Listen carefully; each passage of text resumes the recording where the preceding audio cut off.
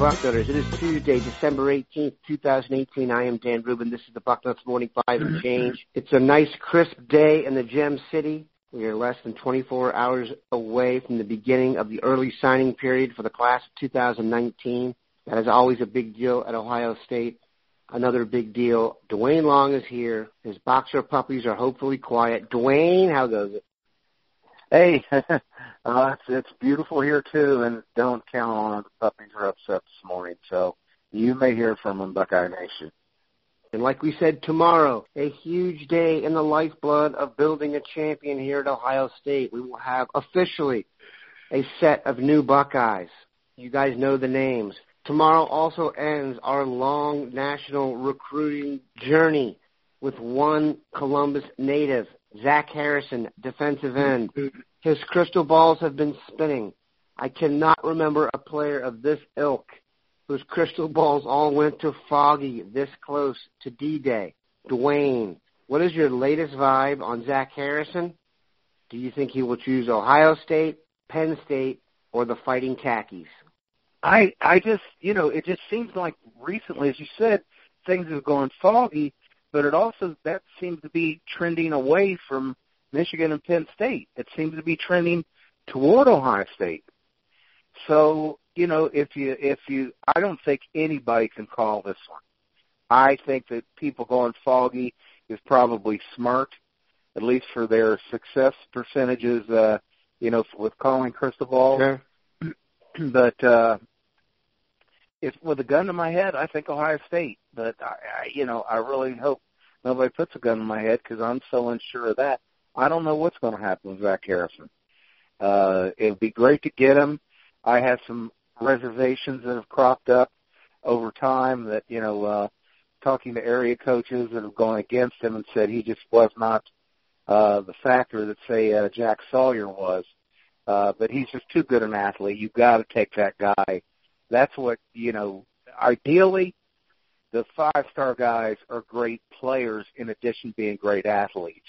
But if a guy is not a great athlete yet, all coaches, promise you, everybody listening, every college coach out there believes, give me an athlete, I can make a football player.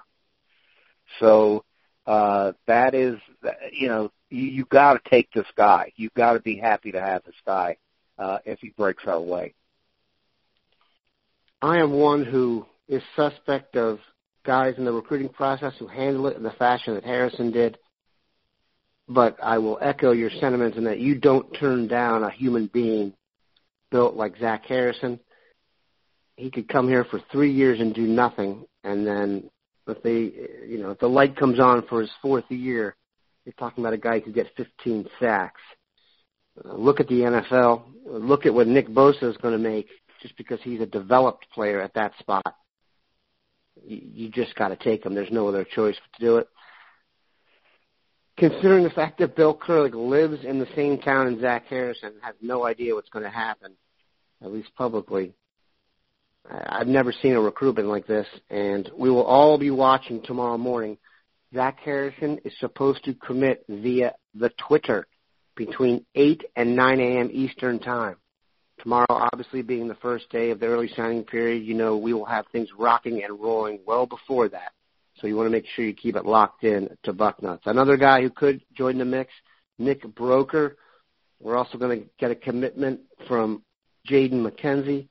Very good vibes that he's coming to Ohio State. And there's also some flavor out there that Doug Nestor could be looking elsewhere. Of those three guys, which one's the most important to you, considering your affection for the bigger people? Well, I would have to go with Nestor, since he's a part of our class already, and the need to add big bodies in here.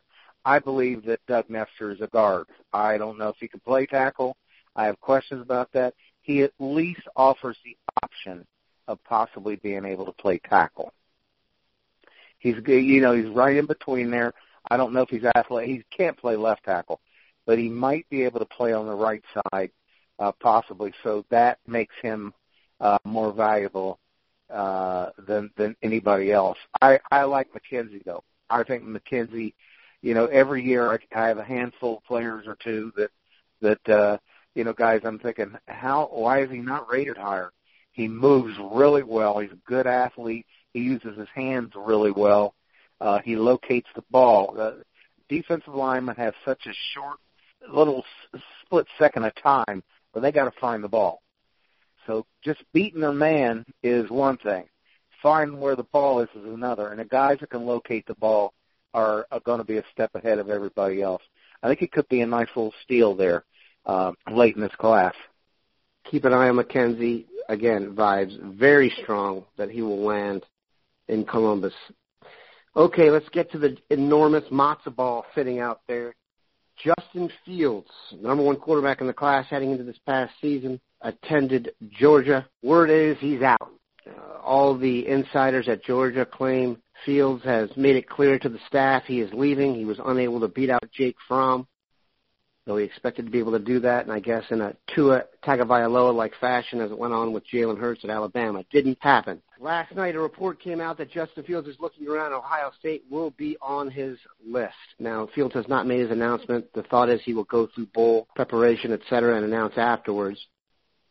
At first, I thought this was BS, but did make some calls and allowed our people to do some digging, and it does sound like there will be some interest. I would strongly encourage all of our premium subscribers to push pause right now and go read the latest Bill Green Bank blog. It is the most comprehensive, up-to-date review and speculation and knowledge simmering on the field situation. Everything you want to know, including connections to Ryan Day, is on there. Here is how we're going to deal with it here. Dwayne, Justin Fields is apparently attempting to get some type of hardship approval. I'm not sure that's the right choice of words, so that he would not have to sit out a year should he transfer. So let's assume he gets that, given the fact Shea Patterson was able to do the same. You bring in Justin Fields to compete right away, and yes, we are assuming Dwayne Haskins will be the quarterback of an NFL team at this point. You're going to have him competing with Tate Martell and Matthew Baldwin for snaps. And then you've got a guy like Dwan Mathis obviously looking at his future. Would you go after Justin Fields? How do you think it will affect the Buckeyes? And is it worth the risk? Go ahead. Okay, these are real easy questions for me. You go after Justin Fields hard. This is a great player. This is a special player. You go get him. He is one of the unique guys out there that can throw it as well as he can run it. He's an excellent passer. He just happens to be as mobile as you know who we were talking about. There's a couple of guys that names that come up, and they're both pretty accurate. Deshaun Watson, he's very similar to him, and Cam Newton, guys that have really outstanding passing abilities to go with their unique athleticism. He falls into that category. If you can get Justin Fields, if he shows even the slightest interest, you go get him. You go after him as if he was coming out of high school right now. No doubt about it. If this all blows through and he goes somewhere else, if he transfers at all, I'm so happy with the quarterback room. I think we got guys that can lead this program. I absolutely do. I'm especially a big fan of Jack Miller. I think Matthew Baldwin is likely to beat out Tate Martell with a Ryan Day offense. I just think that the running aspect that makes Tate Martell more unique is the fact that he's just not running that offense anymore. His running was going to be key to him being the starter. Well, that's going to change now. So it's all about throwing the ball, and Matthew Baldwin is quite a good runner. Anyway, getting back to your point, no, if everybody wants to say, no, I'm not going, you're going to bring in Justin Fields, I'm out of here, I would take that chance. This guy could be, okay, let's look at it this way, because this is more familiar with Buckeye fans who've been watching Dwayne Haskins destroy the Big Ten throwing the ball. This kid can throw like Dwayne Haskins, and he runs like he could be a running back if he tears out his shoulder. He's just a unique athlete. So you take him if you can get him. And the thing that really makes it